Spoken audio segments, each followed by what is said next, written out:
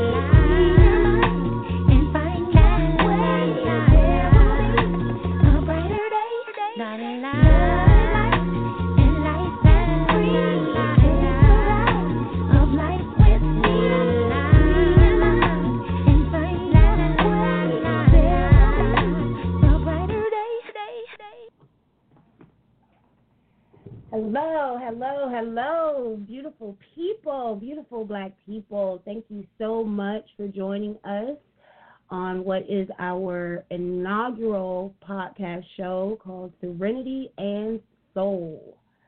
And we are powered by AV44 Radio. I am so glad that you are here. I think we're going to dive into a lot of subjects, a lot of information about how we can help heal each other, live a life of peace, work with each other to build the relationships that we need to build in order to help our community. And I am just so excited. I am your host, Marika B. Thank you so much for being here. And tonight I am actually joined by Sir J, producer of AV44 Radio, and Bree Gordon, phenomenal woman, mother and author of the book Black Coffee, which we're going to talk about a little bit later. But I want to tell you guys, first of all, this is a new venture for me. I, am a mother myself, been in relationships, had a lot of issues, as I'm sure a lot of us have, going through this life. And I have a lot to say. A lot to talk about, a lot of things I want to unpack, deal with, figure out how to, make the next half of my life be better, more productive, more loving, more caring than, the first half, which, as we all experience a lot of things in life. So kind of the purpose and point is to learn and to grow, and that's what we are here to do. We are going to cover various subjects. We could go from first date jitters, first night jitters, if you know what I mean. Just meeting someone and trying to figure out if you can be together, if you can work it out, do you want to be together for life? So just a bunch of different aspects to try to help us all to become the best people that we can possibly be so that we can build these relationships and build them in the right way to help our community. So, hey, Sergey, how are you? I'm good, darling. I'm good. How you doing? I'm great. Miss Bree, are you there? Yes, I am here. Thank you so much, Miss Marika and Sergey, for having me tonight. Oh, thank you so much for being here. And I got to say, Miss Bree, I've just honestly met Miss Bree, and her spirit and energy is literally just off the chain. I mean, off the chain. I read the book. I read her book, Black Coffee, and it was literally like reading my own life kind of thing. And just what she talks about in the book, the way that she laid it all out, I was just like, oh, my gosh. I was actually worried because as my first show, I'm thinking, okay, obviously on a podcast you want to have, maybe some dissenting opinions, nice to have a conversation. And I'm sitting here like, oh, my God, me and Liz, we probably just going to agree on the same thing. It's just going to be me and her, just kind of like, girl, yes. So, but, awesome read. If you haven't heard about it, you need to hear about it. You need to check it out, Black Coffee. Ms. Bree, can you tell everybody where they can purchase the book, all of that? Yeah, so the book is available for purchase on my website at www.bree, that's BREE, J, Gordon, and Gordon is GORDON.com, and it's also available on Amazon as well. Okay, cool. I mean, and it is such an easy, relaxing read, honestly. Like it the way that you laid it out and the kind of the format of the book, I absolutely loved. I thought it was amazing. The story that you told was just great. And so for all the listeners out there, this show tonight is going to be about codependency and toxic relationships. Toxic relationships, people, whatever it is, because, toxic has become this buzzword, this trending thing. You know what I mean? Yeah. Totally buzzed and trendy to say, that was toxic. This was toxic. Oh, she's toxic. He's toxic, And it's like, come on, okay. If that's the case, then are we all just toxic or what? Right. Everybody just toxic, right? So right. I really kind of want to unpack this stuff. Let's unpack this and talk about what is toxicity? What is it? You know what I mean? And yes. After reading Black Coffee, Bree was completely the perfect person to talk to about this because I feel like you did a lot of unpacking, girl. You did a lot of unpacking. Thank you. Well, what's funny is that so last year in 2019, I went through a divorce, and that was I had a toxic relationship on and off. I call it dysfunctional. So my marriage and relationship of 10 years was dysfunctional. And so when I sat down to just think about the overall theme of that relationship and the things I went through and how I experienced more confusion than clarity, it was just a lot to unpack with toxicity. So were you ready to unpack it, or were we going to move to something else? Because I'm ready whenever you're ready to talk about this. Oh, well, we can unpack, girlfriend. We can unpack. You know what I'm saying? Because I have to tell you guys, like the energy, like I was saying earlier, the energy with Miss Gordon, like I didn't know Miss Gordon. I didn't know Miss Bree, and this, like I said, this is my first show, and I wanted to make sure I knew what I wanted to talk about. You know what I'm saying? When you know what you want to talk about. And she came into my life so kind of like, I don't even, like blessedly. It's not weird. It's not coincidental. It's blessedly. You know what I mean? Oh. And but seriously, after reading the book, I was like, oh my God, she's me. And then in the book, and I'm not going to obviously give away the book, but it's a collection of stories that you identified with, the women in your life that then maybe, you could see yourself in.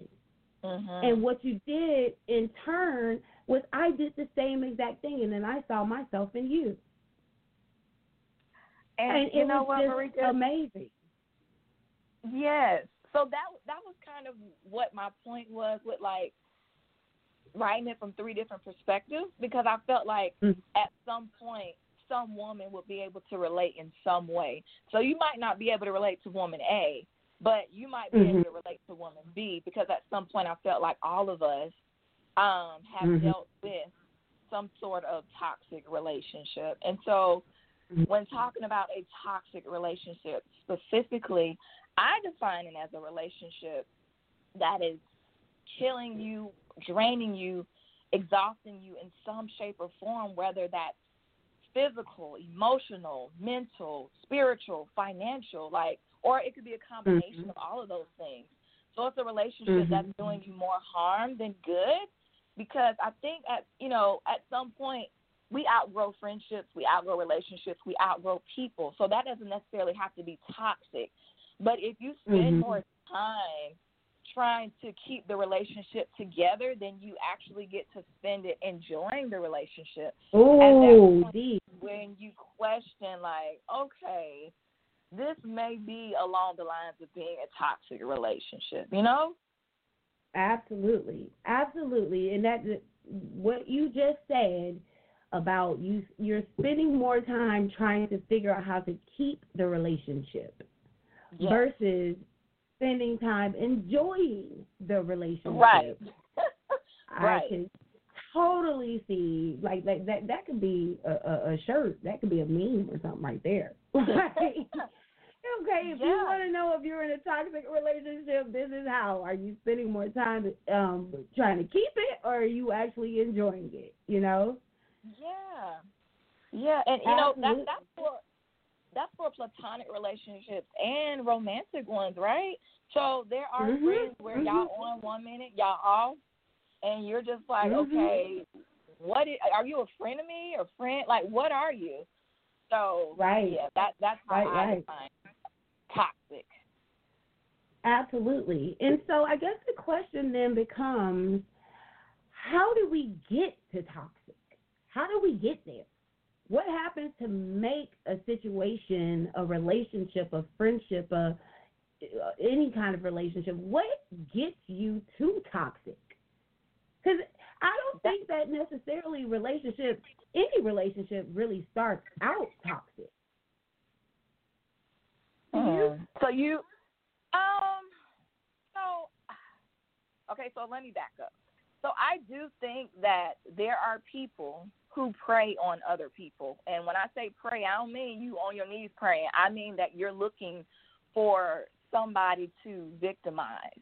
And so when talking about toxic relationships, there are 4 things that I kind of like think about. And so one of them is this clarity versus confusion. Like, are you more confused than you are clear in this relationship about your boundaries, about, you know, where you're going, about the overall relationship? And then the second thing is the commitment versus convenience.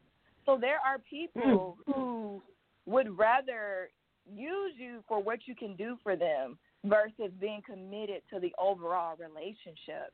And so I do think that some people come into it not with good intentions versus I think most people don't come into it with, you know, toxic or ill intent, but some people do. And then another thing that I examine is like communication versus manipulation.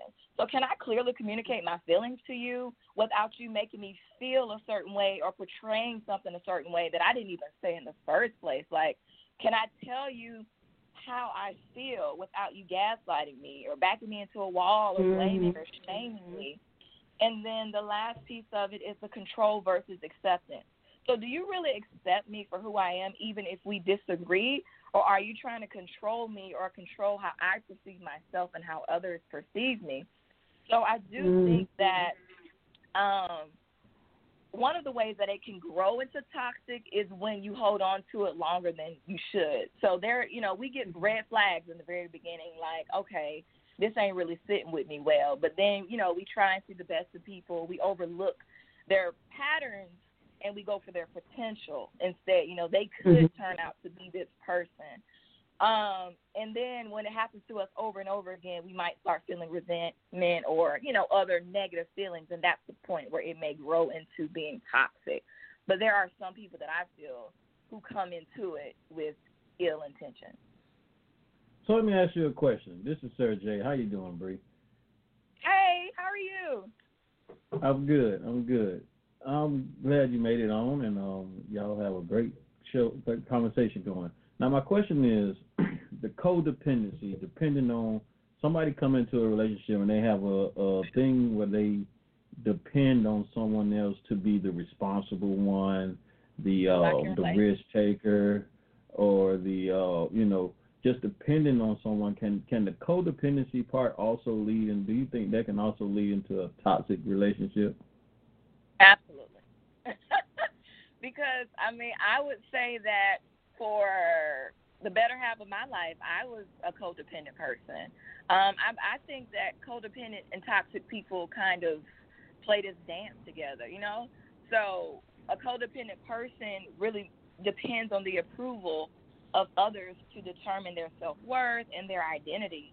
So, yeah, I do agree with you when it comes to that. Okay, and actually I think sometimes when we talk about codependency, because I've had conversations with, you know, friends of mine, you know, people, you know, various people, and when you hear the word codependent, that people automatically then go to the what is it, the prefix, co. Okay, so it's two, like, two people dependent on each other, right? So then they don't necessarily then feel like that is a negative situation when there is codependency, because it's like, oh, well, you know, and you kind of touched on that a little bit in the book.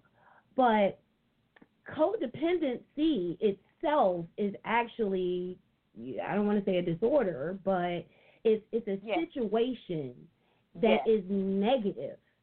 Yeah. Because you should be interdependent. You know what I mean? Yes. Like, I have my own dependency. I depend on myself. You depend on yourself, and we bring ourselves together. But if you have, you know, a situation to where, you know, you don't know what your identity is unless you're with someone else, and then you maybe even take on the identity of that person, then that's what then defines codependency. But on the other side of that coin, too, is then there's a person who is enabling the codependency. And we don't talk a lot about, the enablers, right? Of course. You know what? I think that codependent people or a person who is codependent enables a toxic person or could enable a toxic person because they don't have a sense of who they are. And I'm speaking from experience. So they don't have a sense of who they are, and they don't have boundaries. They don't set boundaries in place because they're so focused on pleasing the other person. Right. So I completely agree that codependency, I don't want to say it's a negative trait, but it's not a healthy situation to be in. It's not healthy to be codependent. Right. It can be a thin line between being supportive and enabling somebody. Absolutely. Like, you can think you're being supportive, but you're in essence you're being an enabler, and that can lead to the whole relationship becoming toxic because the other one can never come into standing on their own or taking initiative on their own. Supporting habits. Like, I'm not going to support no one's habit. Like, if I'm with you and I accept you for what you do, don't ask me to purchase your things that you may be addicted to or can't shake. Exactly. That's supporting a habit. Like, I'm not going to buy your Coke. I'm not going to buy your dope. I'm not going to buy your alcohol. Exactly. You know what I'm saying? I'm not going to stuff like that. I'm not going to stroke your ego. Like, If that's right, if that's what you're dependent on, yeah. I mean, and when you honestly, one of the tenets, the core characteristics of codependency is excessive reliance on other people for approval and for sense of identity. Yep. So, if you can't really and truly stand on your own, you don't need anybody else to approve you. You're good with you. You're good with you. Or you know who you are. If you need other people to tell you that, then basically you're kind of like you're just blowing in the wind. You blowing whatever way the wind blows, you blowing that way. I agree. I completely agree with both you and Sergey's, definition and interpretation of codependency. And you know what, Marika, I'm shocked to hear that, you say that people that you talk to view codependency as a healthy or good relationship trait to have. Well, that's what I'm saying. I think, reading is fundamental. Yes. Reading is fundamental, okay? And, if you're only going off of, we all, well, not we all, but a lot of people learn, you learn the prefixes, the suffixes, you learn how to kind of figure out what words mean when you learn how to read. You know what I mean? Right. You just figure out, okay, so anytime, co-worker, oh, well, true. That just means we work together. You know what I mean? Oh, well, it's this. But to actually read that codependency is a word without a dash in the middle. There's no dash between co and dependency. It's codependency. That is one thing. That's a thing. That's not co-worker or co-op or co-something. It's a thing. And if you only assume, which I think in this day and age, what they say, Sergey? Common sense ain't common. Common sense ain't always common. That is very true. Common sense ain't common. Common sense is always, you can't assume. Yeah. And I think people will just hear co-independency and then think, oh, well, that's okay. I depend on him, he depend on me, so we good. Right. Definitely. And honestly, if I'm completely honest, based on conversations and just talking to other people, I think that codependency affects the Black community more than any other community. And I might be saying this because I'm Black, obviously, but I just I just feel that way based on women who I've talked to felt like, you know, they had to do everything to completely change their self, change their direction, change their career just to please another person, whether that be, you know, a man, you know, family members or whomever.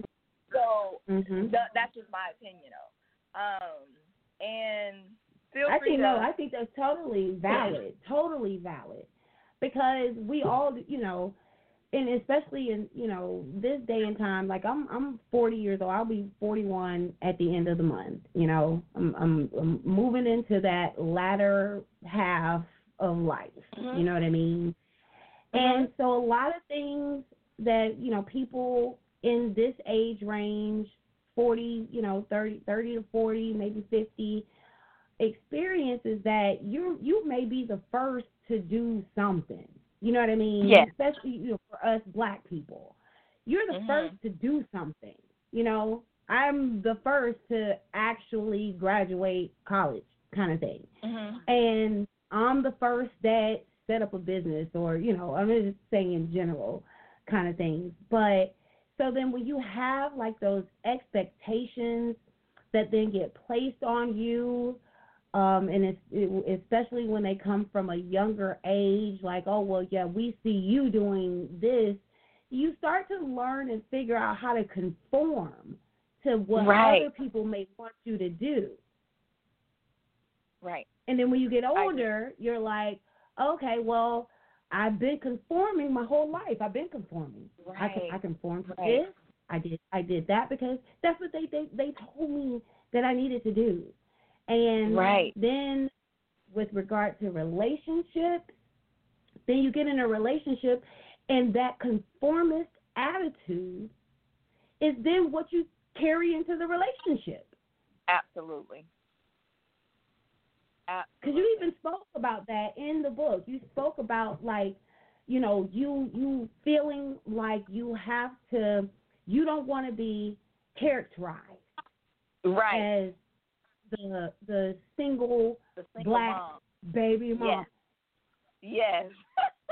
The bitter baby mama. Okay, I'm the bitter baby mama now. Yes. And staying in situations that you know are probably not really good for you at all, but you stay in it because of the stigmatism of you saying, I broke away from my family. I said, listen, this is not working for me.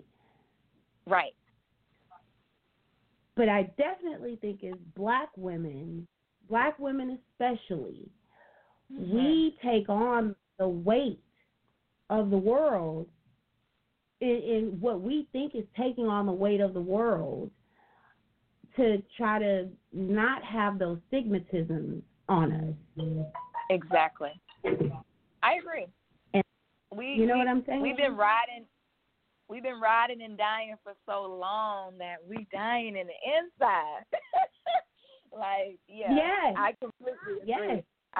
Yes. And then you'll be completely dying on the inside, picking people that serve you no good, like no good whatsoever. And it's just for the sake of appearances and to look like, you know, we got it all together, and you know we're not that single woman. No, we're gonna debunk this whole all black women are single mothers, and that's definitely a problem that, you know, has to be like figured out. Like, how do we get to the point to where we don't have that kind of perspective of ourselves that we can say, you know, I love me. This ain't working for me. I know I got kids, but this ain't working for me, and I got to move on to what's working for me. Yep. Or, you know, changing your perspective from, hey, I'm breaking up the family, to I'm breaking up dysfunction. So I'm, you know, creating a new path for my children and my children's children to live and breathe in healthy relationships, you know? Absolutely. So, Bree, let me ask you a question. Sure. How Okay, now when separating from these toxic relationships or graduating from being dependent on the next person, it can be challenging to recover from.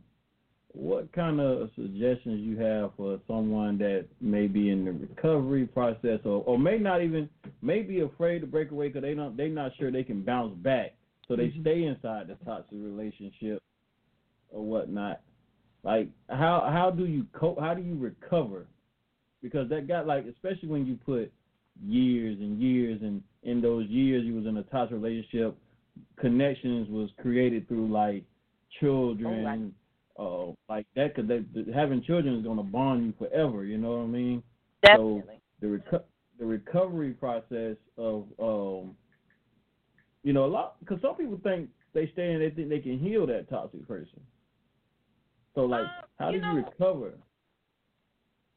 So for me, and I think that the overall theme of the book was the importance of therapy and mental health. So the way that I was able to recover or be on a journey, because I wouldn't say I have arrived. I think it's a journey, right?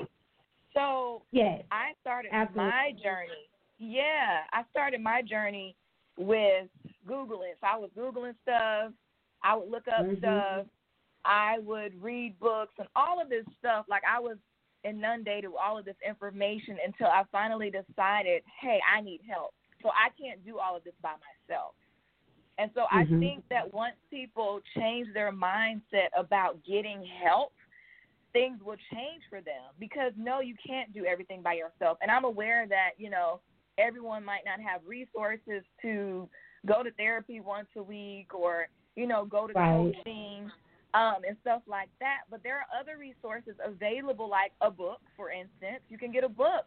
You can find free resources. You can join support groups, free support groups that can kind of help change your perspective, because when you're dealing with something like this by yourself, you feel isolated. It's like you feel trapped, you feel isolated, you feel hopeless, you feel shameful and desperate. It's like, okay, I'm in this by myself. So the first thing to do is to get support from people that you can trust.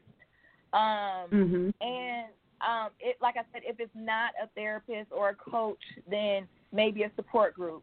And then once you're able to kind of unpack those things, because I think that sometimes we end up in these relationships because that's what we saw our mamas go through, our aunties, our cousins, our sisters, and it was normalized. So we saw, abuse, and we thought that this is what we're supposed to do to keep a man or be in love and all of this stuff. But once those thoughts and characteristics are challenged, it causes us to kind of peel back those layers and dig deeper and get support and reach out to like-minded people. And for me, on my journey, I journaled, I talked more, I had those hard conversations. I talked to my own mother about relationships that she had in the past, and me and her were just able to have a heart-to-heart about stuff that she went through.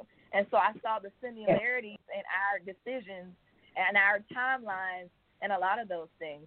And so if you're breaking away from a toxic person, a lot of what you have to do is also establish boundaries. We got kids, but we not having sex no more. Like, I'm not going to be laying in bed with you. We're going to keep this conversation strictly about the children and decide on a timeline or a parenting plan. And another thing that I do recommend is finding out who you are. So who are you outside of your roles as a mother, as a father, as a sister, as a brother, as a ex-wife or ex-husband? You have to really dig deep and figure out who you are outside of those roles, because for so long we're just on autopilot living in roles, and we don't even know what type of cereal we like outside of what our spouse likes or whatever. So you have to get back to who you are. What do you value? What do you love about yourself? What do you want to change about yourself in the next relationship whenever you do decide to take that journey?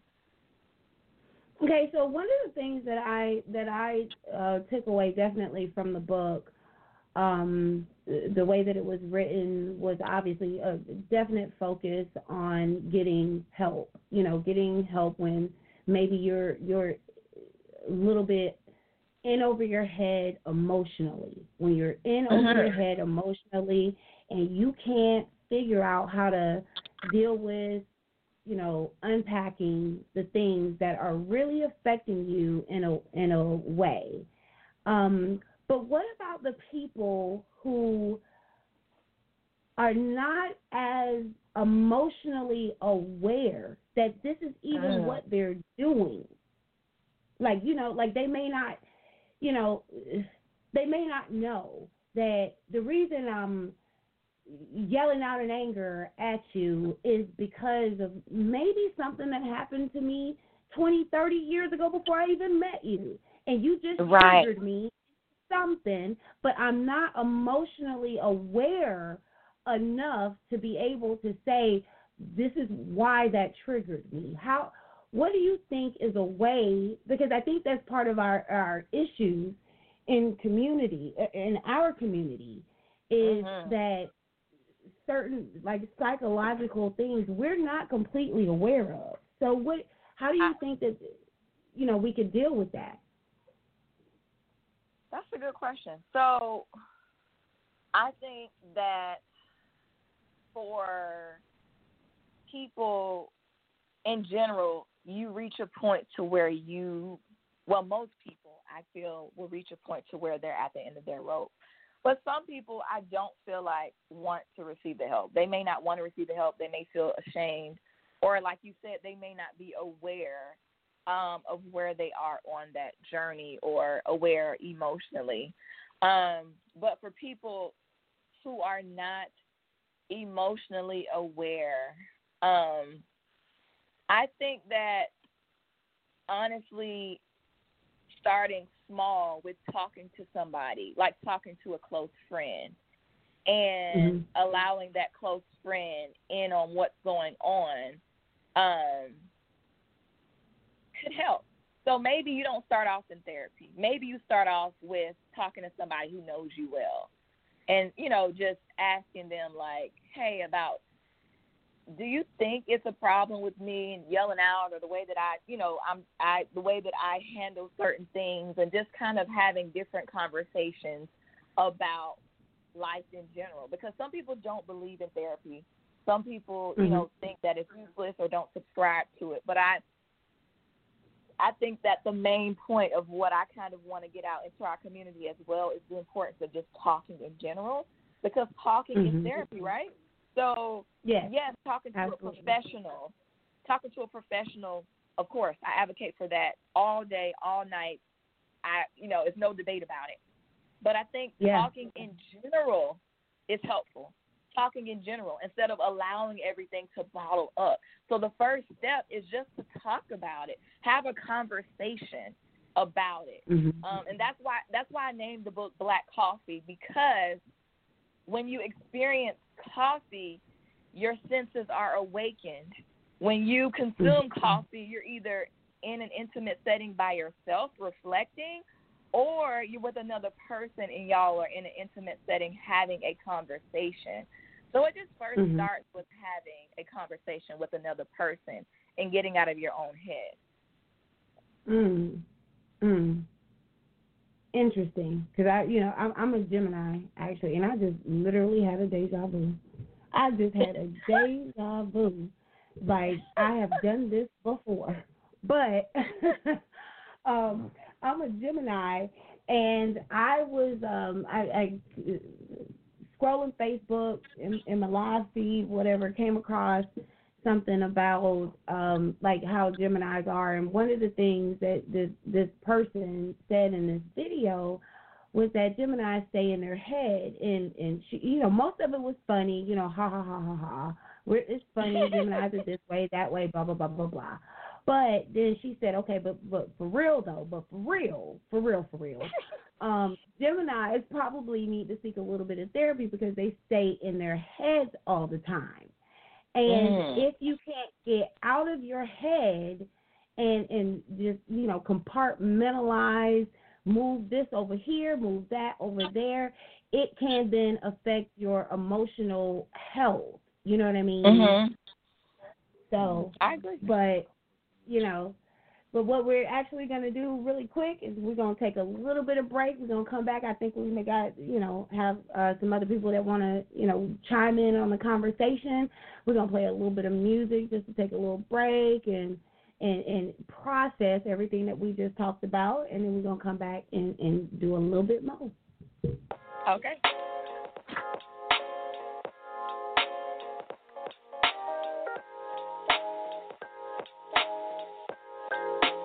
Now that I am sober, I take back what I said. I'm sitting with this love hangover. Boy, it's hurt in my head. It's the middle of October, and we just came to an end. I'm just sorry that there ain't no time left. You've been on my mind for a while now. Trying to get you off 'cause this ain't right now. You said it was a vibe for the time being. It was nothing more, but I just couldn't see it. This is not a song for the whole world. Felt like it could have been us against the whole world. Baby, you were mine and I was your girl. Whatever happened to the time that we spent sober? I take back what I said. I'm sitting with this love hangover. Boy, it's hurt in my head. It's the middle of October. We just came to an end. I'm just sorry that there ain't no time left. You and I were over. Me and you are done. When I wanted to be closer, you just wanted to run. Though I know it's no one's fault. If I've learned anything at all with us, no matter how I end it up. 1 plus 1 is none.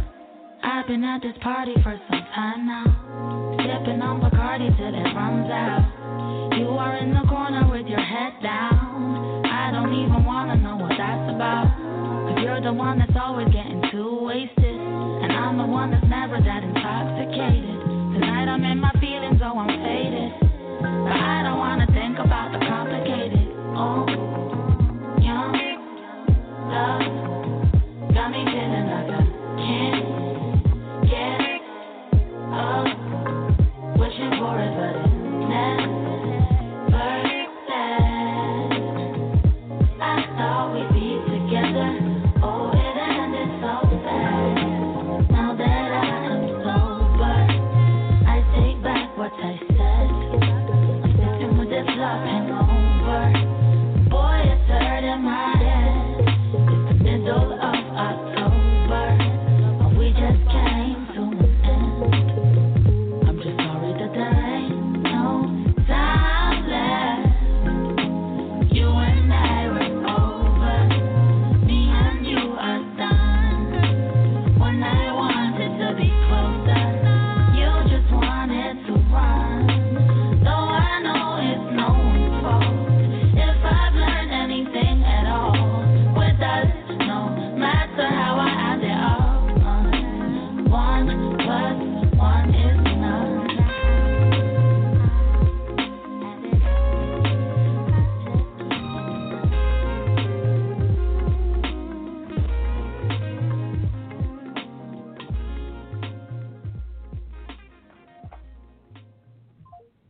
Hello, hello, hello, hello, hello, hello, hello, hello. Hello, hello, hello, hello. Welcome back. That is like one of my favorite. I love Jill Scott. Actually, Bree, did you watch the Jill Scott Erykah Badu battle? I watched some of it. I'm big fans of both of the ladies. I tell everybody I'm a Jill Scott type of chick. I want to take long parks after dark. I mean, take long walks in the park after dark.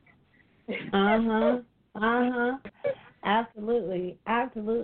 So we actually got a caller that wants to have a little bit of a join in on this conversation. So we're gonna bring in somebody else that maybe has a little bit of input. Oh, wait a minute, can't hear us. Hey, how you doing? doing? Yeah, I'm here. I would like to say something. My name is Michelle. Yes, hi, everybody. I don't know if you can hear me. Yes, I can hear you. Okay, I'm Michelle. I'm just going to make this point really quickly. I'm a lot older than you guys. I am 60 years old, just turned 60 years old. And I want to speak on, huh? I said, woo. Like, oh, great. Thanks. Yeah, black don't crack, honey. And I just want when you come to Las Vegas, y'all will know. Yeah, I wanna say something about that codependency.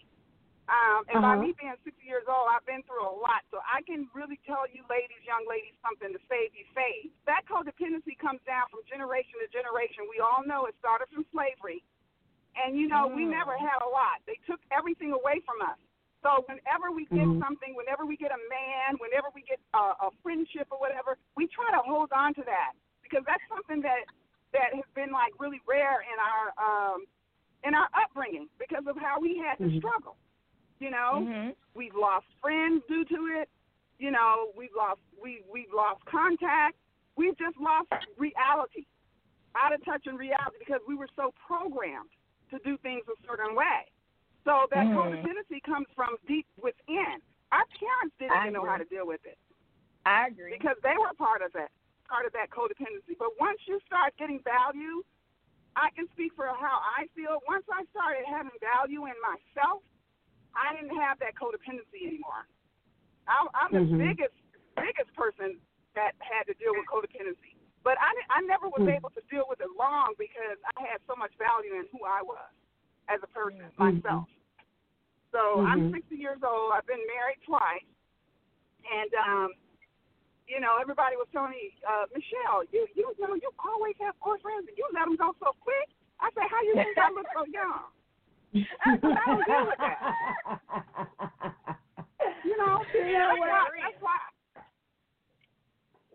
That's why I look the way I do, because I don't deal with it. We don't have to deal with it. You believe in the best of yourself. You believe who you are and what you are and what you can do, and forget that stuff about women need to stop trying to be a man. No, we're not trying to be a man. We're strong women. And it takes a strong man to be with a strong woman. And if you can't find one, then it's best to be by yourself. And that's all I need to say. I love y'all ladies. Take care of yourself. Know that when you get older, you don't get older, you get better, baby. Because I know I am really refined like wine. I get better. Yes. So I love you, sister. Love you too. Love you too. Take care, okay? Thank you for calling. All right. Thank you for calling, definitely. So as she said, so then, that kind of begs some additional questions about, if we start to bring in slavery and what has been kind of put into our heads, especially as black women, what has been put into our heads is what we need to do. What do we need to do? And I think the narrative, definitely these days, like 2020, the narrative right now is that black women, the ride or die. You even mentioned ride or die in the book. Ride or die. This I'm here for this. I'm here. My man needs blah, blah, blah, blah. Like, I got to be ride or die. But does that come at the detriment of our own self-love and care? Yes. Because I ain't ride or die. I told you I ain't. Yeah, I think that when a person makes a decision to be okay, let me back up. So what would you define as ride or die? What is that to you? What does that mean to you? Okay, so there I got two thoughts. Probably my Gemini split personality, but a little bit of a split. But I have what it means to me. Ride or die to me. Well, no, let me go. No, ride or die now, in the general perspective of what I perceive as what ride or die is. It's basically that I deal with, as a woman, because I think ride or die usually only applies to women, because I don't think we talk about men being ride or die. It only applies to women. So, okay.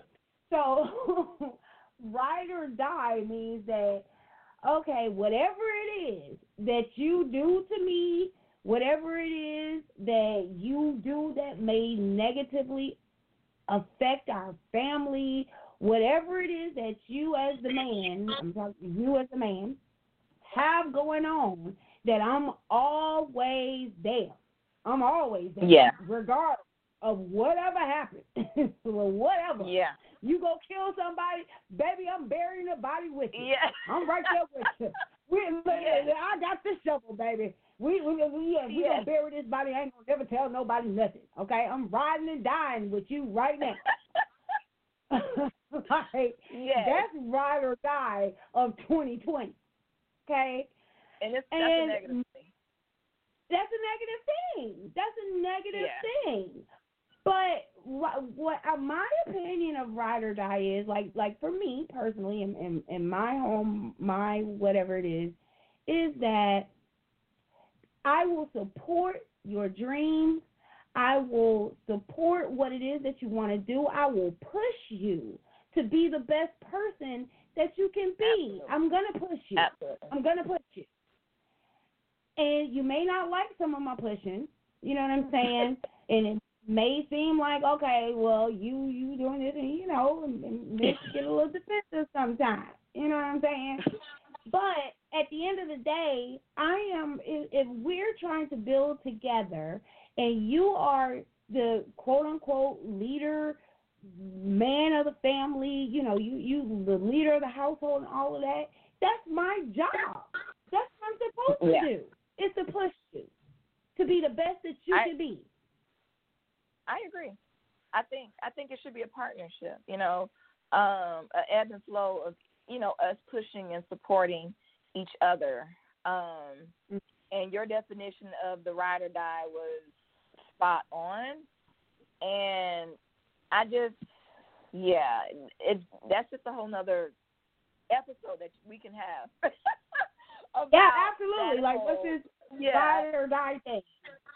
Yeah, that whole ride or die perception or connotation.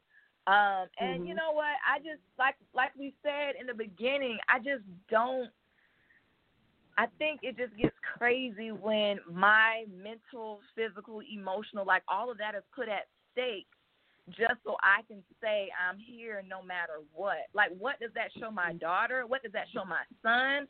Like, what type of picture am I painting for this family to where a person feels like they can do, man or woman, they can do anything and you will still be there, And you'll still be there. Yeah. Yep, absolutely. And I think, so then as far as, because honestly, like I said, when I read your book and reading the book, I was like, this is literally my life. I just came out of a 10-year relationship, kind of same thing, 2 children, 10-year relationship, and there were a couple of points in your book that I wanted to kind of touch on was, one of the things you said was, if it's not love if you can't be yourself. Yeah. If you can't be yourself. So if you're being someone else for the sake of the relationship, then is that really love? But I think the problem is that we, the whole kind of, okay, when you meet somebody, you meet their representative. You meet who they want you, who they think you want to see. But the time period that it takes to actually know someone for real is much longer than what I think what most people think it is, right? Yeah. Yeah. So what would you say? Because like Steve Harvey came out with the whole, with thinking like a man, whatever, 90 days. All the thinking like a man, the 90 days. Do you think the 90 days is enough to figure out who a person really is? You know what? I don't think 90 days is enough to figure out who somebody is, but I think 90 days is enough time to figure out if you can vibe with that person, or it's enough time to see those red flags. So I think part of the problem that we have is that we're so caught up in romanticizing that in dating we're not considering the data. Like when you're dating, you're supposed to be collecting data about this person. You know, are we compatible when it comes to our values? Are we compatible when it comes to our lifestyle? Are we compatible when it comes to raising the kids? But we're caught up in the romance part of it. So I feel like the romance part can be built. But if I'm asking the right questions, you know, how do you feel about gender roles? How do you feel about accountability? How do you feel about abuse? And, you know, different pain points that really kind of shows you a person's background. I do think that 90 days is enough time because, baby, let me tell you something. I saw some red flags the first 90 days of dating my now ex-husband. What? Speak it. Yes. That's a yes. Yes. You see them. You see them. You do. But you go, like, what did you say? You go with the potential? You do the potential kind of thing. Instead of the pattern, you looking at the potential. Like, oh, okay, well, I can fix it. I can fix it. You know? Yes. No, I completely agree with that because, you know, I had a situation, you know, similar situation as yours, and when you said one of your 4 points was commitment versus convenience, right? Yeah. Commitment versus convenience. And when as Black women, you know, of course, you know, we look for certain things, you know, like, okay, well, do you have your own, or what am I here for? You know what I'm saying? Are you really into me, or are you really into the fact that I got a place for you to stay? It's like, what is it? Like, what you need? And so you can see the red flags, but then I guess that begs the question then again, why are we as women overlooking the red flags? Why do we overlook them? And we can see all of this stuff, and we overlook it.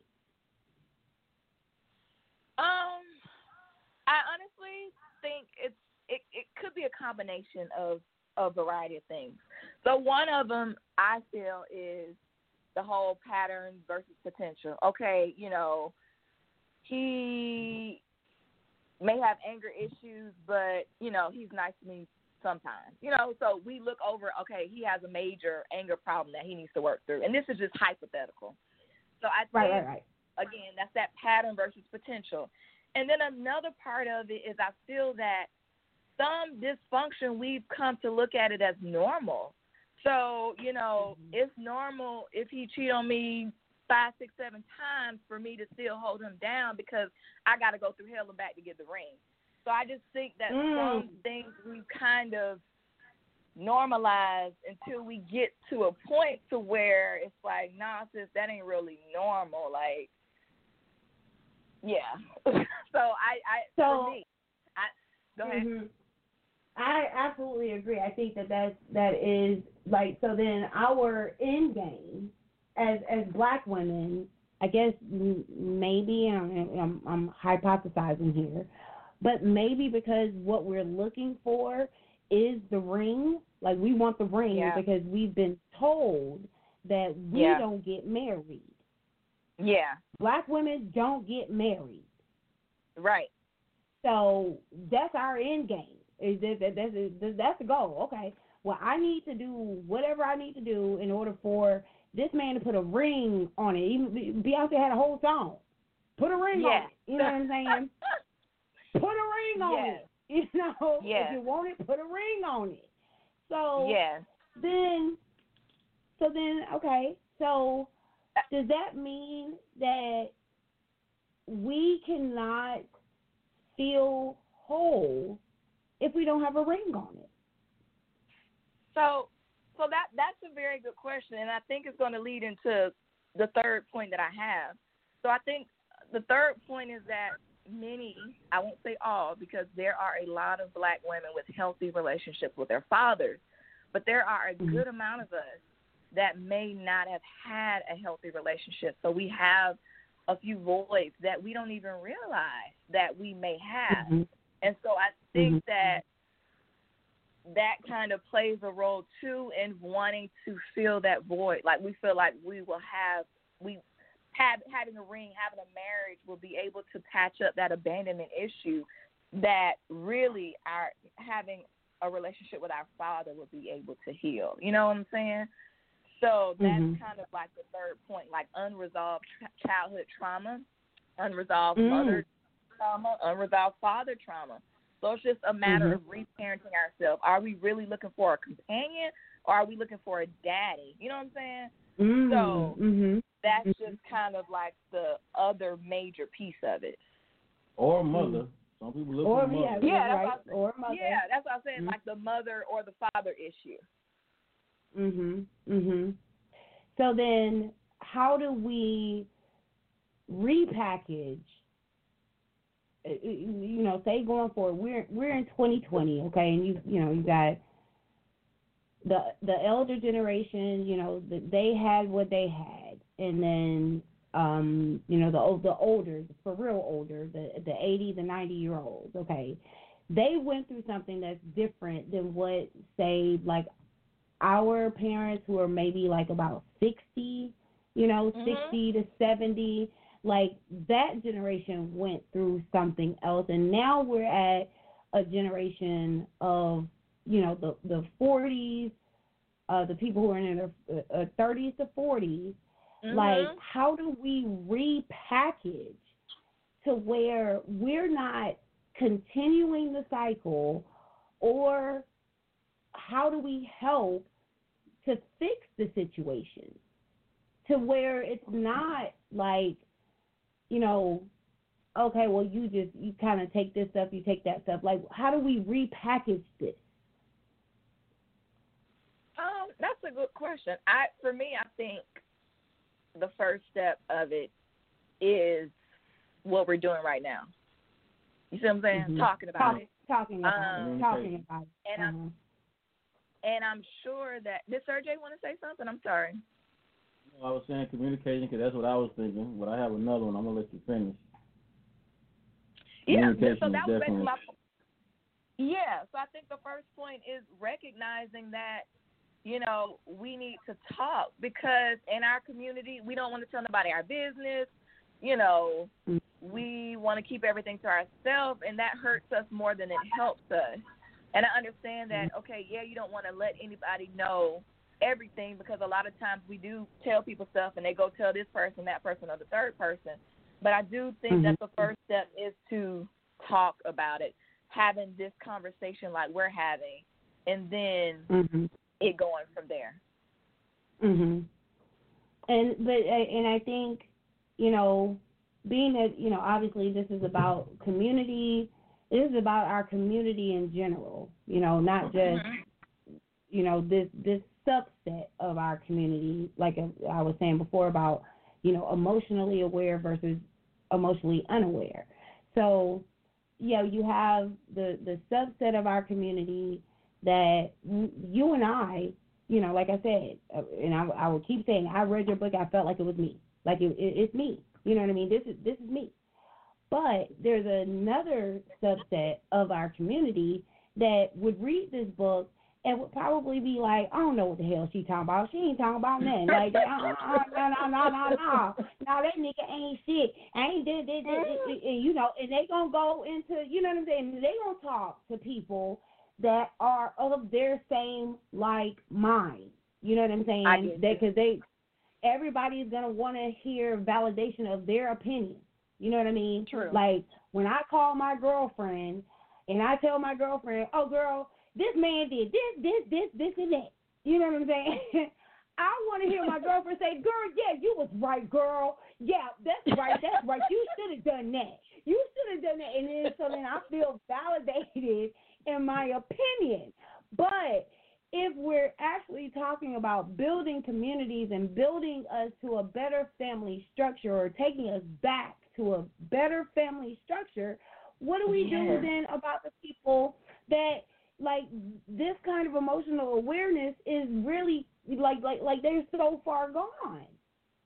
And then they are the ones that like have, well, not to say everybody has toxic relationships, but Absolutely. like certain levels of toxicity, then if you can't recognize it and write a book like Bree Gordon, write a book, Black Coffee, like Bree Gordon, and realize it, then what do you do about those people? And I think, and I think that's a lot of our people. Stop enabling them with the yes, girl, you was right. Like that friend you called, that you want that friend to say, yes, girl, you was right. Start telling the truth. See, we have to start telling the truth to our friends and not enable. It's a thin line between support and enabling. Like if your friend you call your friend and explain the situation, and you want your friend to say, yes, you're right, you're looking to be enabled. A real friend is going to tell you straight up. A real friend will tell you straight up. They're going to ride with you right or wrong, but they're going to tell you. They're going to also correct you too. Yeah. They're going to correct you too. And that what I was going to say after the communication part is trust and belief. We have to start trusting each other and just believe in each other. Yes. That's mostly what we want. Just believe in me, woman, or believe in me, man. That's what the men want. Is what both want it. A woman wants you to believe in them. A man definitely wants you to believe in them, because like the lady that called earlier about the slavery, because we've been so torn apart. Mm-hmm. You know what I'm saying? And our backs been turned against each other. We turned against each other. So I need my woman to believe in me again. Yes, you need to believe. You want to believe in your man again. It's hard to believe in your man again when it seems like you're just not there. Yeah. Because slavery.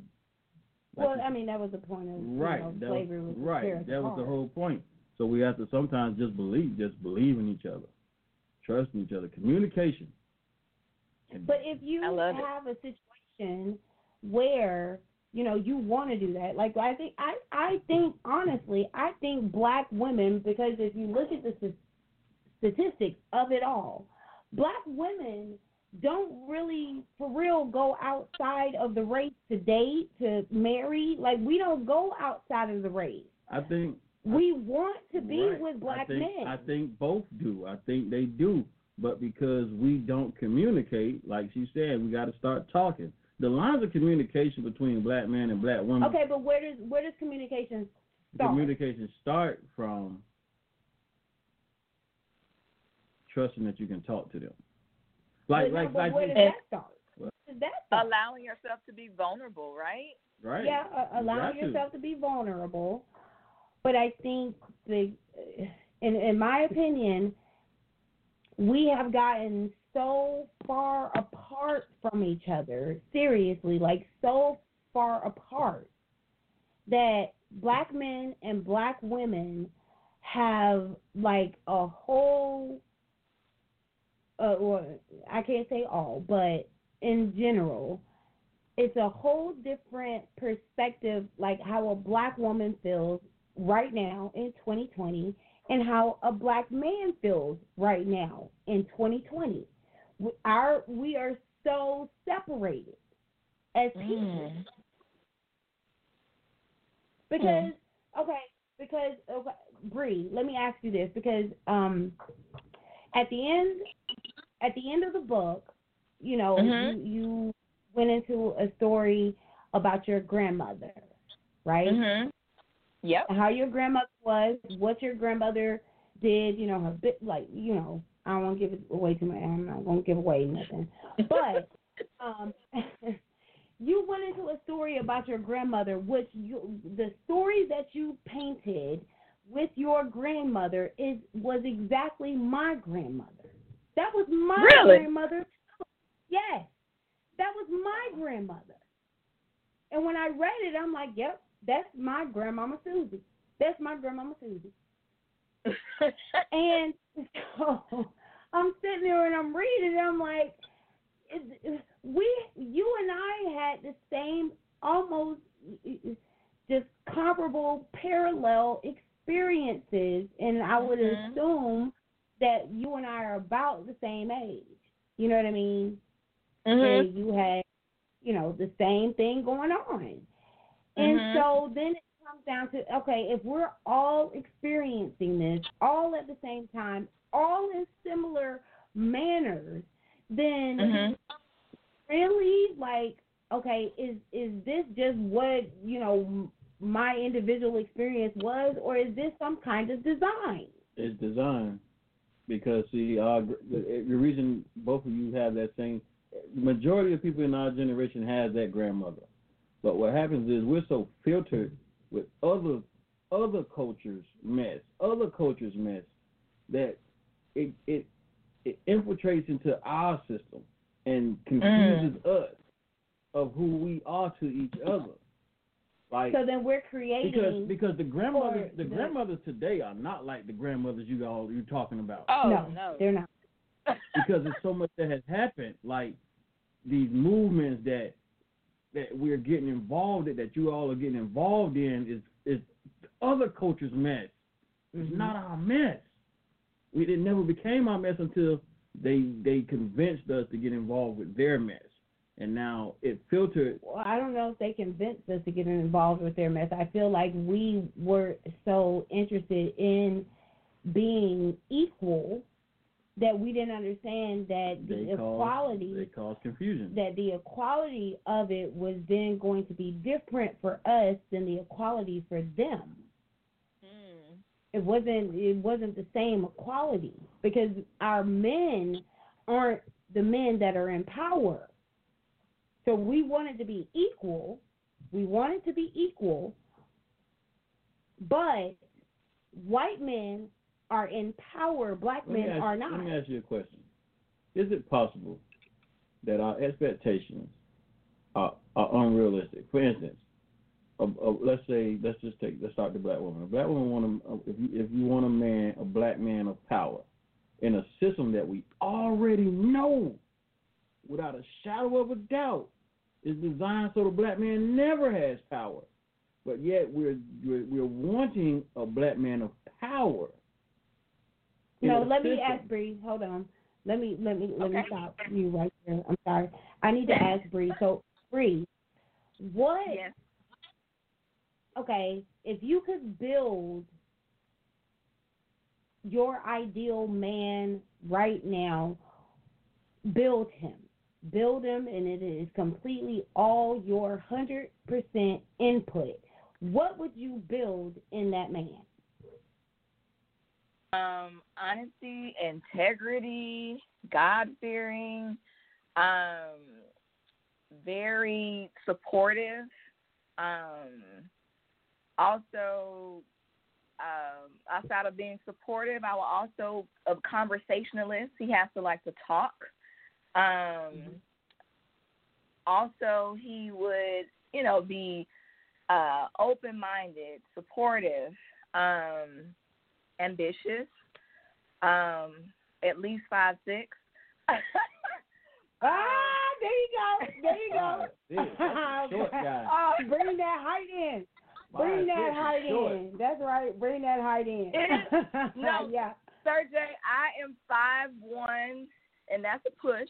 So I'm saying 5'6". Wait, you're 5'1" and you want a 5'6" dude? Okay, there's 5 inches. Okay, so we need 5 inches of height above me. Okay, all right. Okay, I got you. Like I said, God-fearing, very can communicate. Consistency is major. I like a creative type of guy, so I'm not really like particular on he has to be in this career, this field, or whatever whatever the case. The money part of it, saying he got to make a certain amount of money. I just would like for you to have goals and ambitions and be purpose-driven in whatever you do. You have to like kids because I have 2 young kids, family-driven. But that's pretty much my building man. I don't really have. He has to be black. I don't want any other race. Does he have to be black for real? Yes, ma'am. He has to be black. My son is black. My daughter's black, and I'm black. So I want a healthy, Black man to be a role model figure in my son's life, for sure. Have to be accountable, open to therapy, because I'm a big advocate for therapy.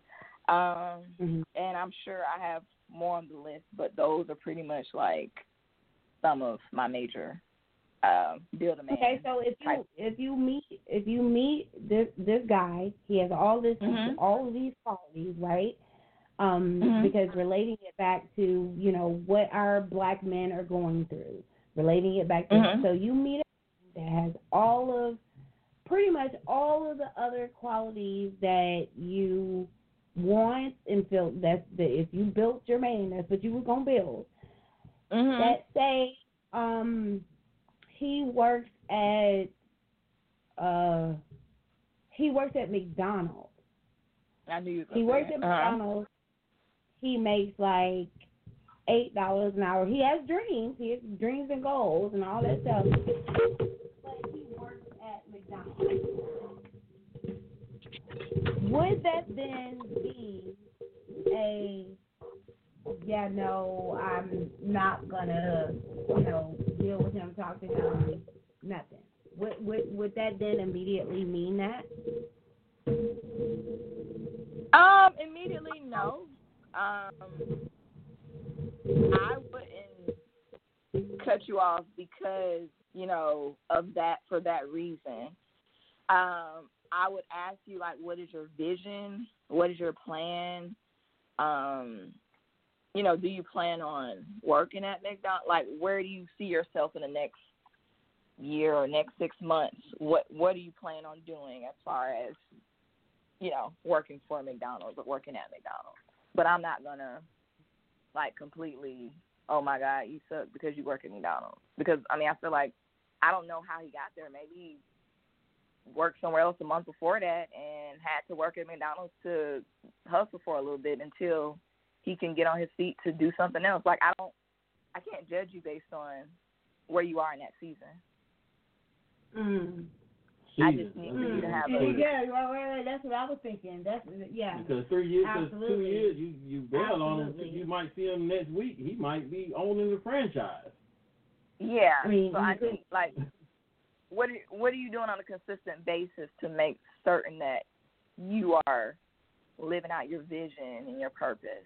That's where I am with that.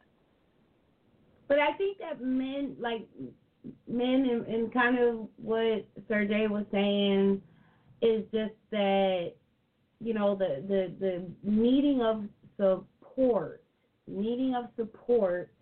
and to kind of bring it back to the topic that we're talking about, which is codependency and toxic relationships.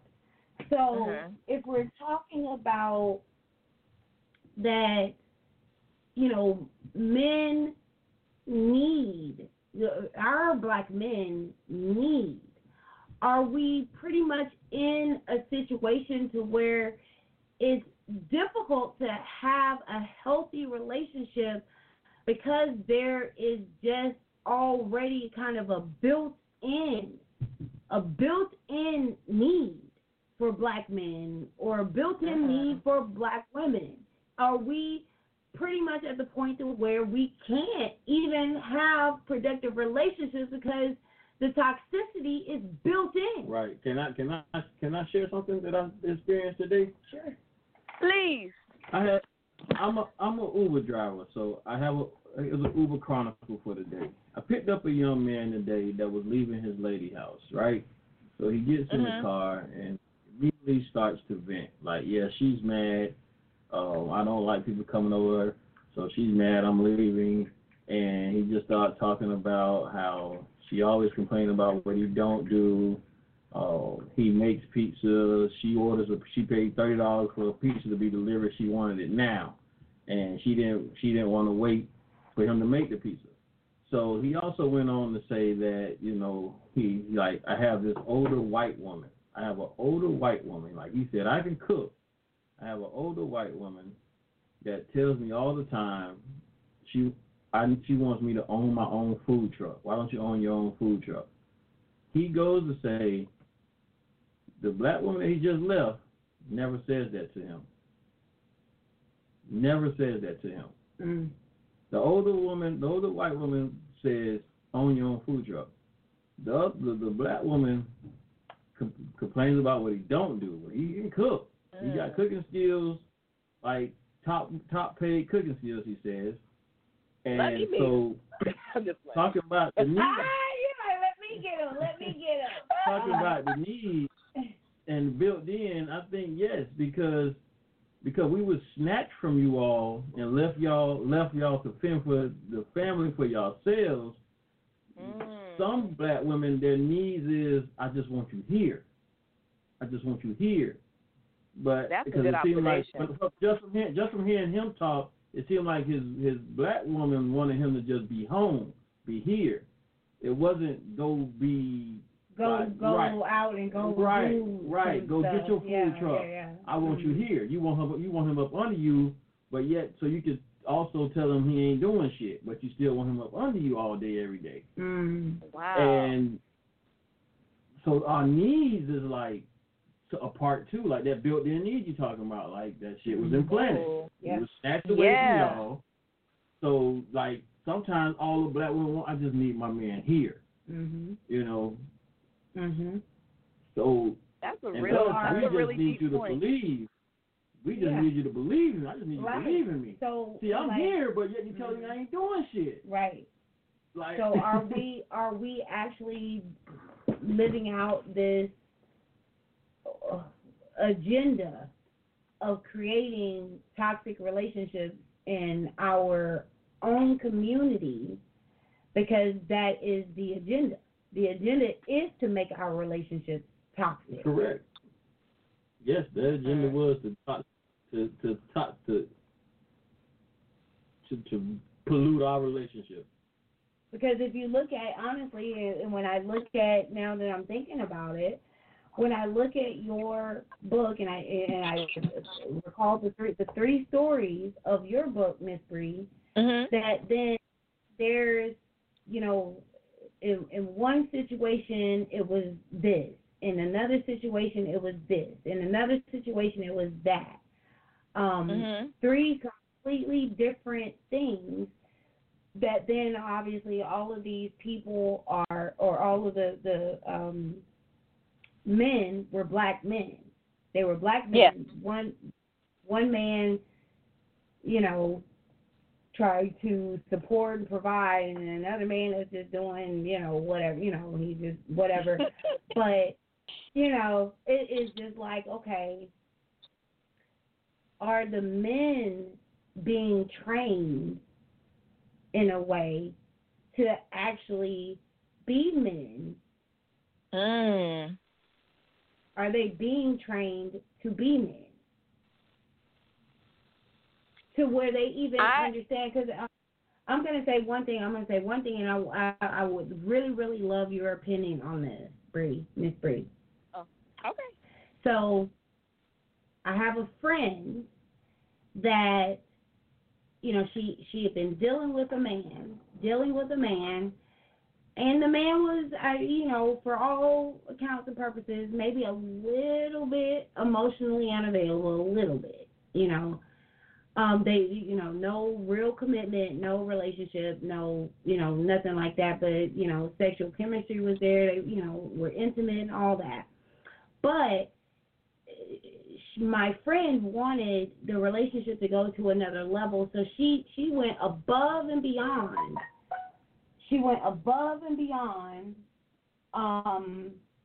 To try and show him that she was interested. So she's doing all this stuff. And then she did it, and he was like, oh, my God, nobody's ever done this for me, kind of thing. And then he, like, didn't call her for, like, the next week. And she's like, but I did all this stuff that was to show you that I was interested, you know, that I was like, okay, I'm here for you. I've got, you know, this and that, and, you know, you just kind of ghosted after that. And it's kind of like, well, we can continue to do these things as women, but it kind of feels like we are doing a lot of things for men. We do a lot of things for men that then we, as black women, are not getting back what it is that we do. Am I wrong, or what do you think? I mean, as a woman, I'm going to have to agree. I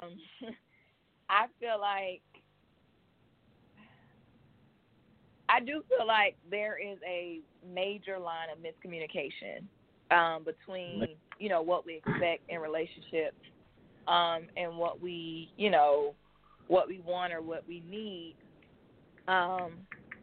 As a woman, as black women, I do feel like we express our interest, or we try to do these wifely duties in the beginning, and a lot of times I feel like it's taken for granted, Sir Jay.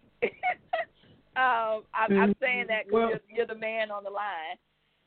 Because I mean I was married to a software engineer. He made good money. He worked a lot. And like you said, I just wanted quality time. Like, yes, being a software engineer is great. I helped you, stay up late night, do your work assignments, and stuff like that to help you and support you to get to the next level. No, I wasn't perfect, but yes, I was super supportive. And at the end of the day, I still feel like it wasn't enough. I still experienced abuse and infidelity and betrayal. So, like, what is enough? That kind of questions or makes black women start to question themselves, in my opinion. Yeah, and see, me personally, like I tell my lady, I don't want us to compare the things we do for each other or to each other, because that, like the expectations a male and female have, I don't think we should compare, because what your strength is what your strength is. What my strength is what my strength is. And we have to accept that and if your strength is budgeting the books, I'm going to let you budget in the books. Don't expect me to be able to budget the books the way you budget the books. Don't expect me to clean the way you clean. Your strength is tidy and organizing. Don't expect me, let's not compare what we do for each other. Again, that's that mess that other cultures infiltrate. I don't think we ever originally had a issue of comparing and like I do this, but I do get once it becomes a situation where it's with a toxic person and you're trying to be the best wife or the best husband, and they really just don't give a fuck, and they verbally abusing you, blah blah blah.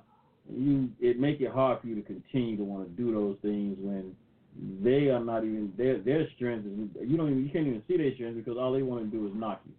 All they want to do is knock you. That's right. True. Right. To stroke their toxicity, which is probably their control issue, their narcissistic. You know what I'm saying? Yes. So it make it difficult for you to give that to someone else, because you was just shown a very, very bad example of that. Like, I'm not going to do that no more for somebody to just shit on me. You're right. So my question is, though, how and what platform would the conversation start to, get us on the same page of communication? Like, there are podcasts and blogs and stuff like that out here, and we're on a platform now where I feel like, men and women are listening to. But I don't I guess I'm just trying to think, like, at what point do you all think we will get to a point of understanding, or will we never reach that point of understanding? Learn how to accept the truth, accountability, and accepting the truth. Like, you got, like, for instance, men say, like we kind of talked about yesterday on our show. We talked about yesterday about women and too much makeup and their reasoning for like a low self-esteem. And I tell my partners, like, as men, we gotta own our part in the dismantling of a woman's self-esteem. Like for years we indulged in the whole bitches and hoes and sluts and all this and like we don't own that. And then when you get older, you expect the woman to be who you want them to be, and complain about the weave, the hair, and all that stuff. But we created that low self-esteem. Like even as children, like if you got children, a brother and a sister, don't let them pick on each other because that stuff sticks. That stuff can stick. There's like a really tough place where they're just children. No, they're not. Like they're learning everything we learned, everything our habits as adults we learned as kids. Yep. So like don't let your children siblings pick on each other. Like no, don't pick on each other. Tell your sister she's beautiful. Tell your brother he's handsome. Say thank you to your brother. Hold the door open for your sister. We got to start grooming this stuff because everything we learned is. Completely agree.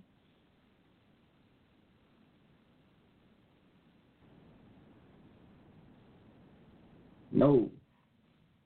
I've heard like middle school, like that's what, 11, 12? Yep. I remember a boy, a classmate, that was selling off his little sister, for stuff that come out of the poverty neighborhood, like drugs. Like he was in middle school, like he was 12, so she was 10 or 11. Wow. And he was passing his sister around like. That's lack of respect for your sibling, and we gotta not. Yeah. You don't condone that behavior amongst your children, like so. And you got to be accountable. We got to be everybody be accountable as men. We got to be accountable for our part for why the women are the way they are. Same time, women got to be accountable too. Have to be accountable. Yes, it's accountability. We lack accountability. We don't.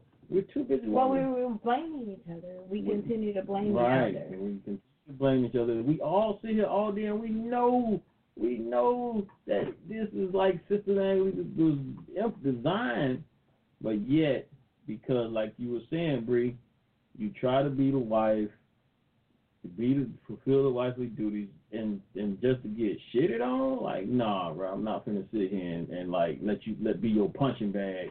Because you had a long day at work, like, you know, right. So not going to take that out on me because you too weak to stand up for yourself at work.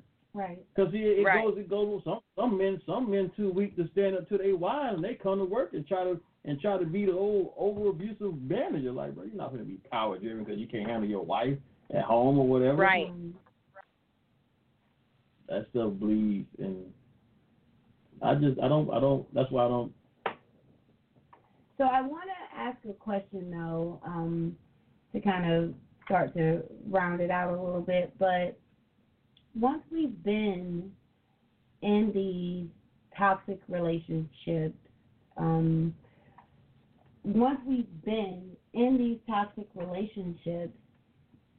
like the level of healing that has to come out of that. And one of the points that I think is a very good point that was made in the book was about understanding loss, like what loss really means, and that you have lost something. You probably lost a lot, you know.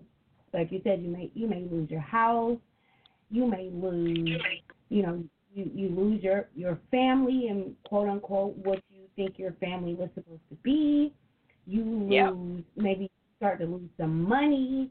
You start to lose when there is a breakup of like these kinds of relationships in a lot of ways.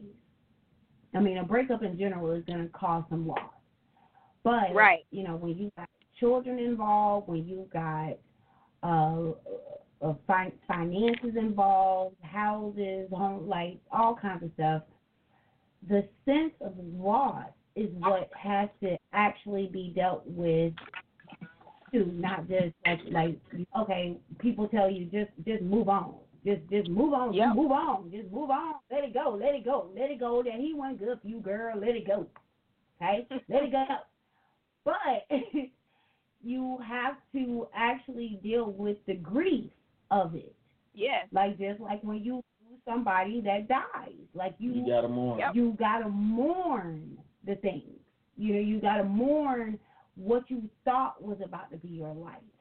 What you thought you were doing. But like you gotta mourn, and the process of grief of losing something is a whole process. It's steps. It's steps to it. That's interesting you said that, because on one of the shows that I've done before, we talked about that whole concept of, in our culture, of don't say nothing, be silent, let it go, leave it alone. And that causes, that whole mentality leads to very toxic mentalities as adults. Like,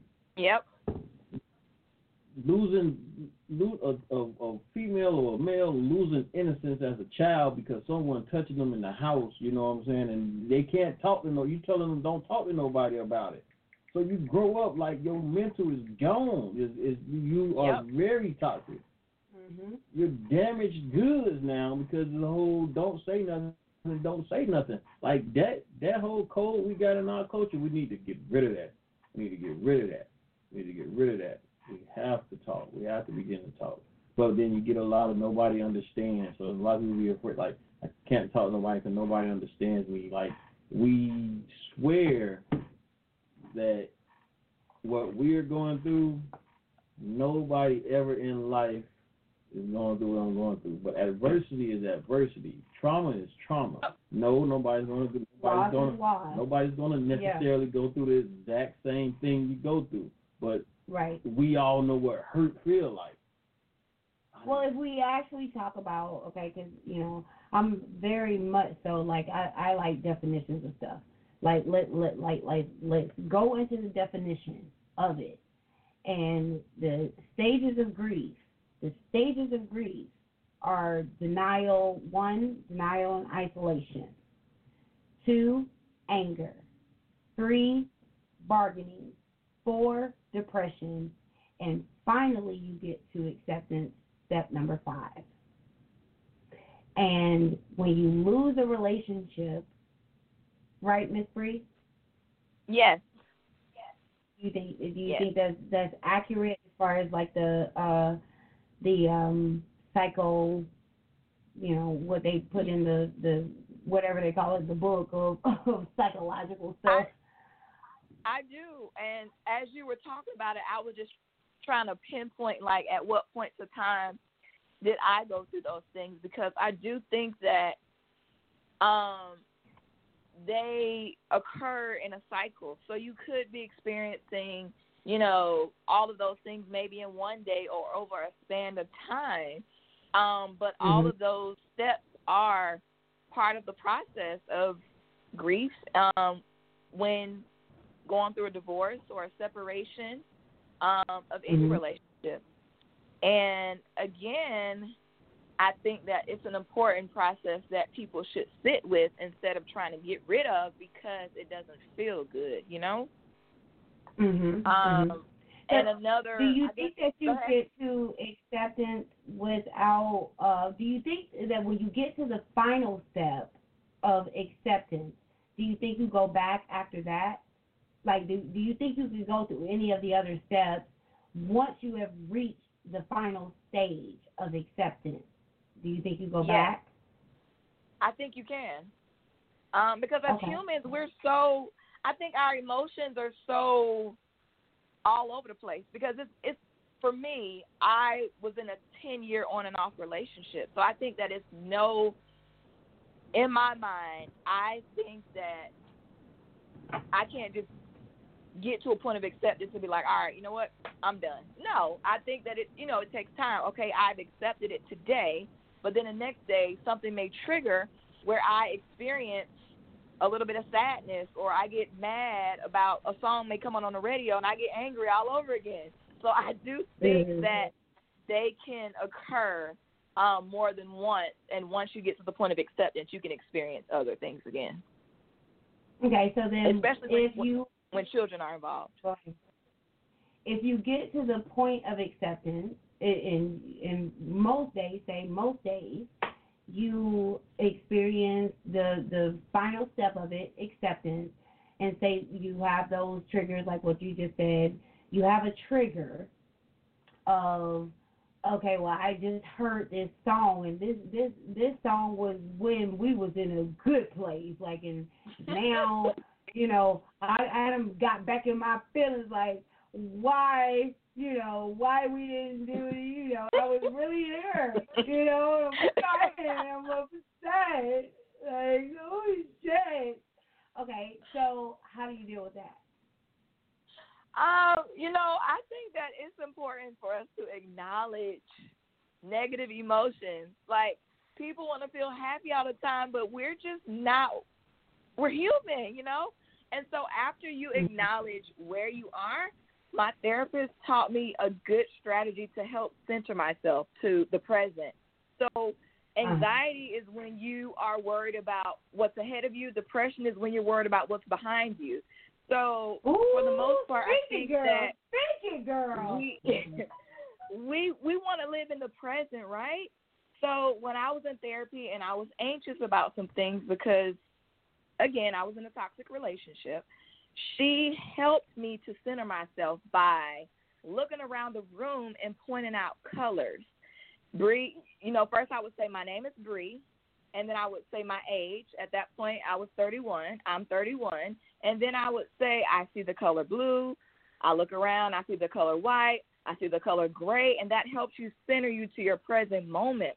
So instead of you living back in the past where y'all was 7 years ago when things were great, or thinking about what the divorce proceedings are going to look like 7 weeks from now, you are able to focus and center yourself on what's going on in that present moment.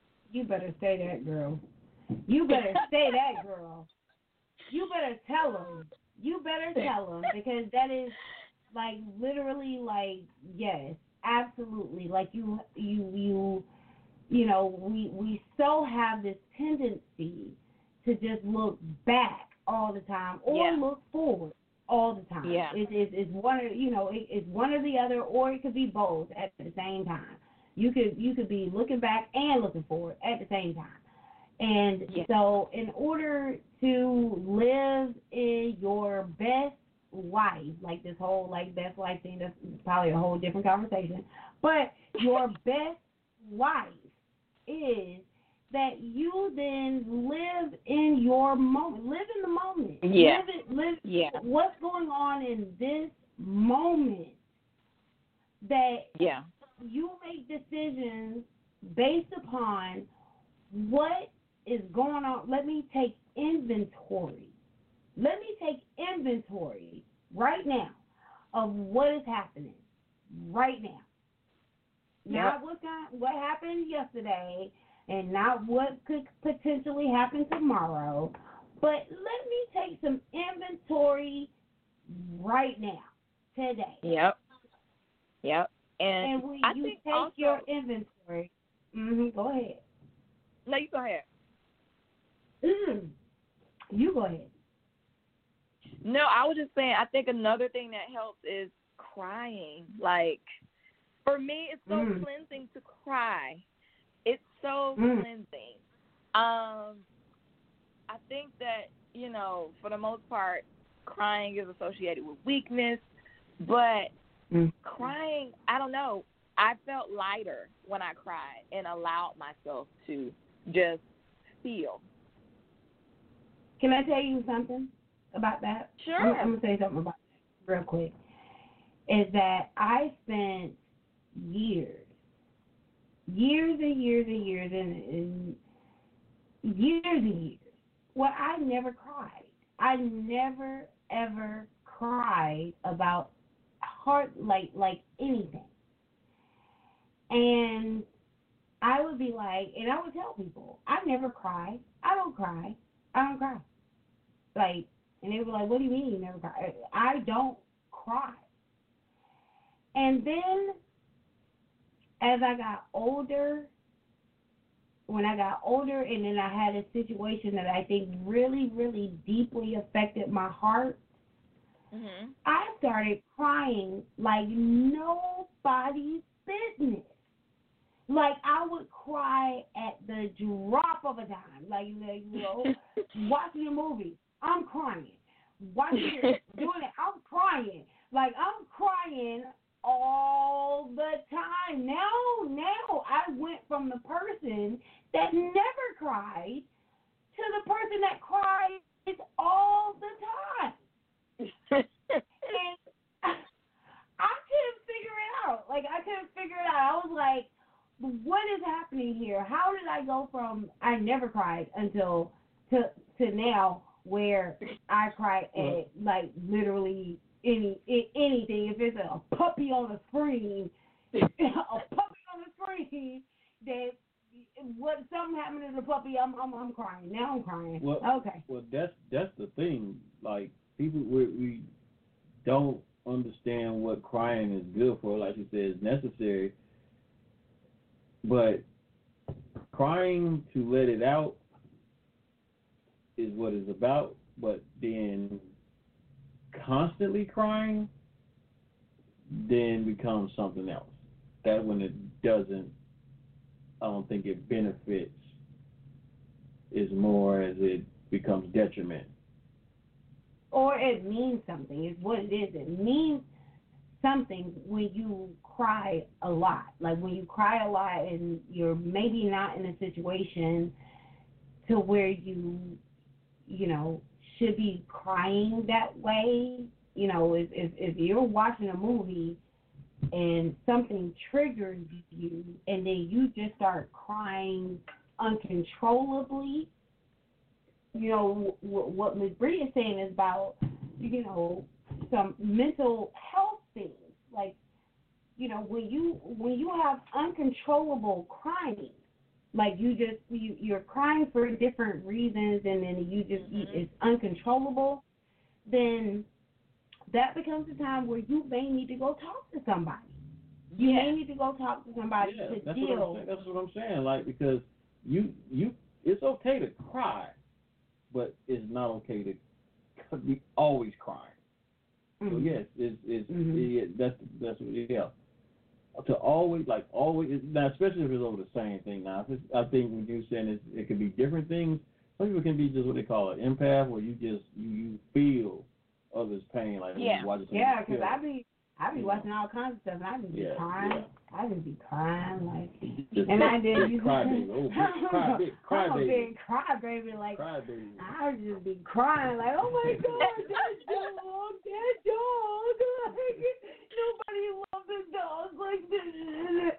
But when you figure out, like, why it is that you're crying, like, why are you crying about that? You know, and maybe you know, I'm kind of Freudian in a sense that, like, there's so much stuff that you kind of harbor inside of your spirit, inside of your soul, that you don't understand how those things manifest all the time. Right. You don't know what it means. Like, you know, if your mom was mean to you, like, what that means. Like, what does that mean now? Why is the reason now that I'm mean or I'm angry about this or angry about that? Because maybe you know, put that up somewhere that then, you know, you just became a whole different person and don't even realize it, you know? Yeah. And so, you know, that is what it is. And the point of the matter is, how do we heal? That's the whole point.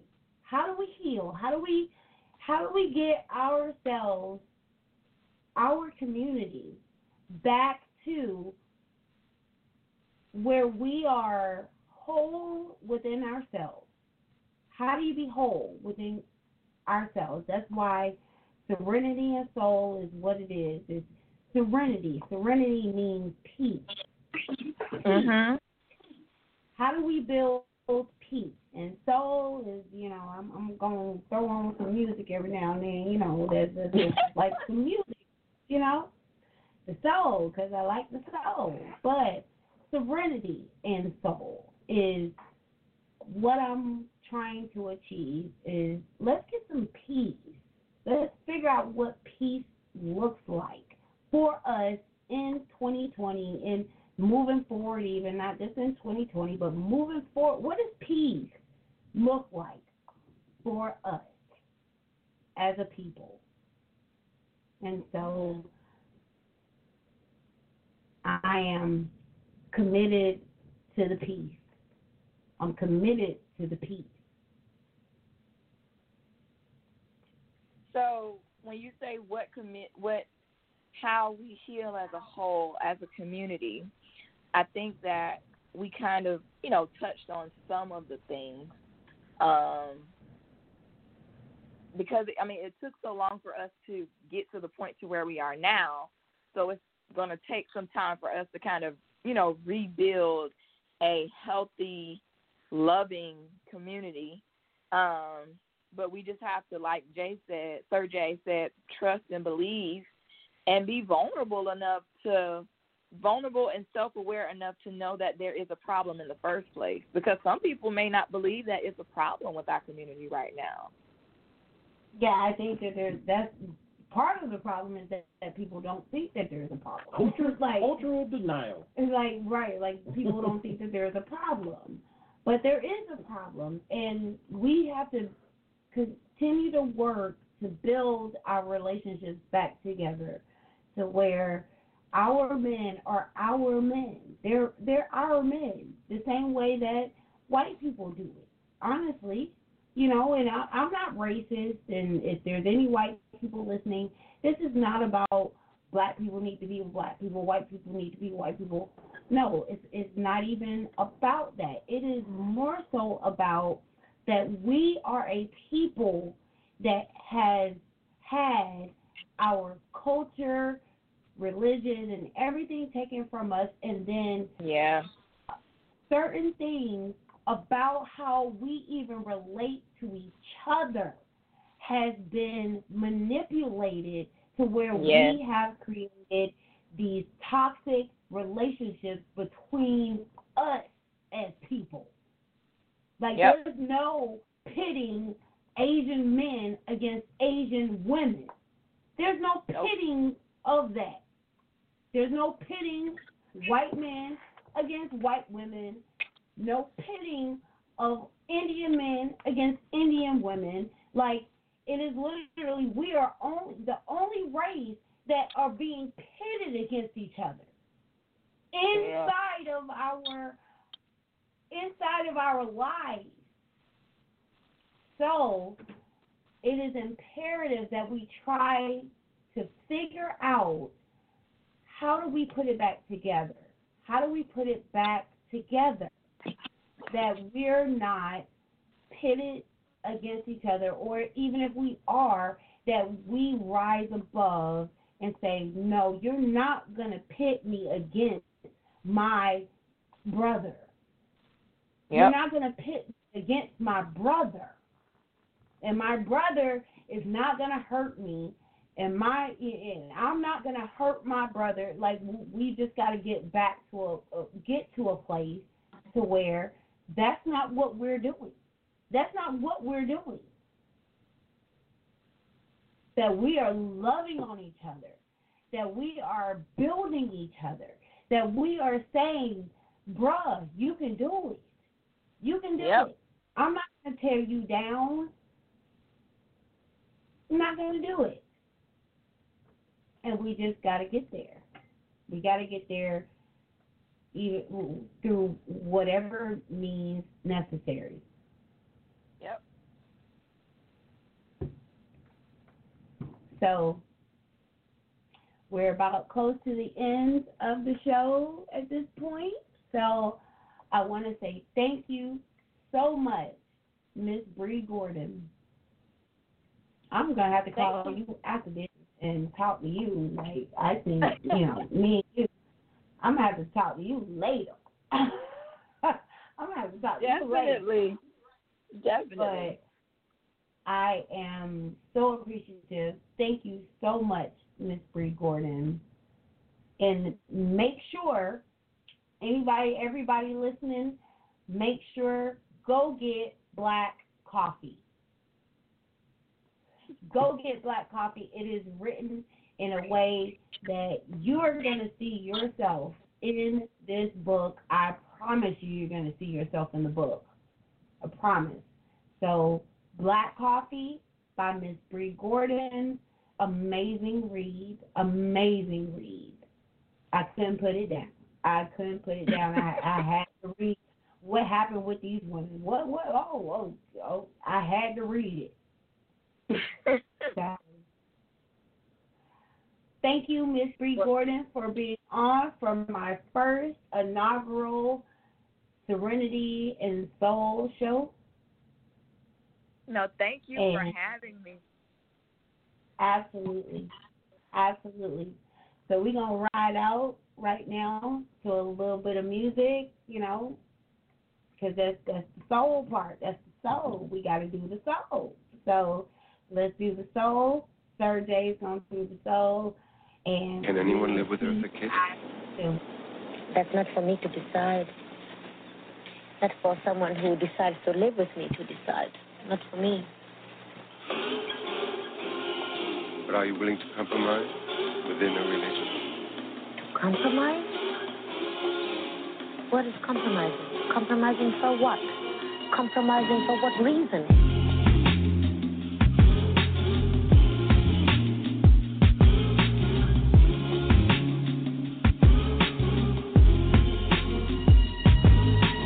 You don't have to call me, you don't gotta say it. I already guess, love, you've been playing. I don't need to know where you are now. I don't see no reason for a blowout. I was here the whole time, you were busy chasing. You don't know what you had, I'm amazing. I was all in and you was all out. I'll get back up after this fall down. Look me in my eyes and tell me you never loved me, yeah. Babe, it's no surprise. If I was you, I'd feel lucky. Yeah, you striked out all the times, all that I didn't know about. All the lies you denied, but I know now about your hideout. I can't believe you thought I'd never find out. A man comes into my life and I have to compromise? You said all these I think about that one again. I ignored the rumors, there's my lesson. Clearly I'm the humor, and you've been messing. Always talking about the future when you're not even present. Well, I'm the prize, I'm the blessing. I was cool to slow down, you were busy racing. Had it all figured out, you knew I'd cave in. I was all in and you was all out. I'll come back up after this calm down. Look me in my face and tell me this ain't bravado. Hey, I let you set the pace, all I did was just follow. Yeah, where you striked out, all the likes, all that I didn't know about. All the times you denied, but I know now about your hideout. Well, I can't believe you thought I'd never find out. No. I think if you were to think about it in terms of analyzing. You said all these things. Yes. I fall in love with myself. La, la, la, la, la, la, la. And I want someone to share it with I me. can't believe you thought I'd never find out about your hideout.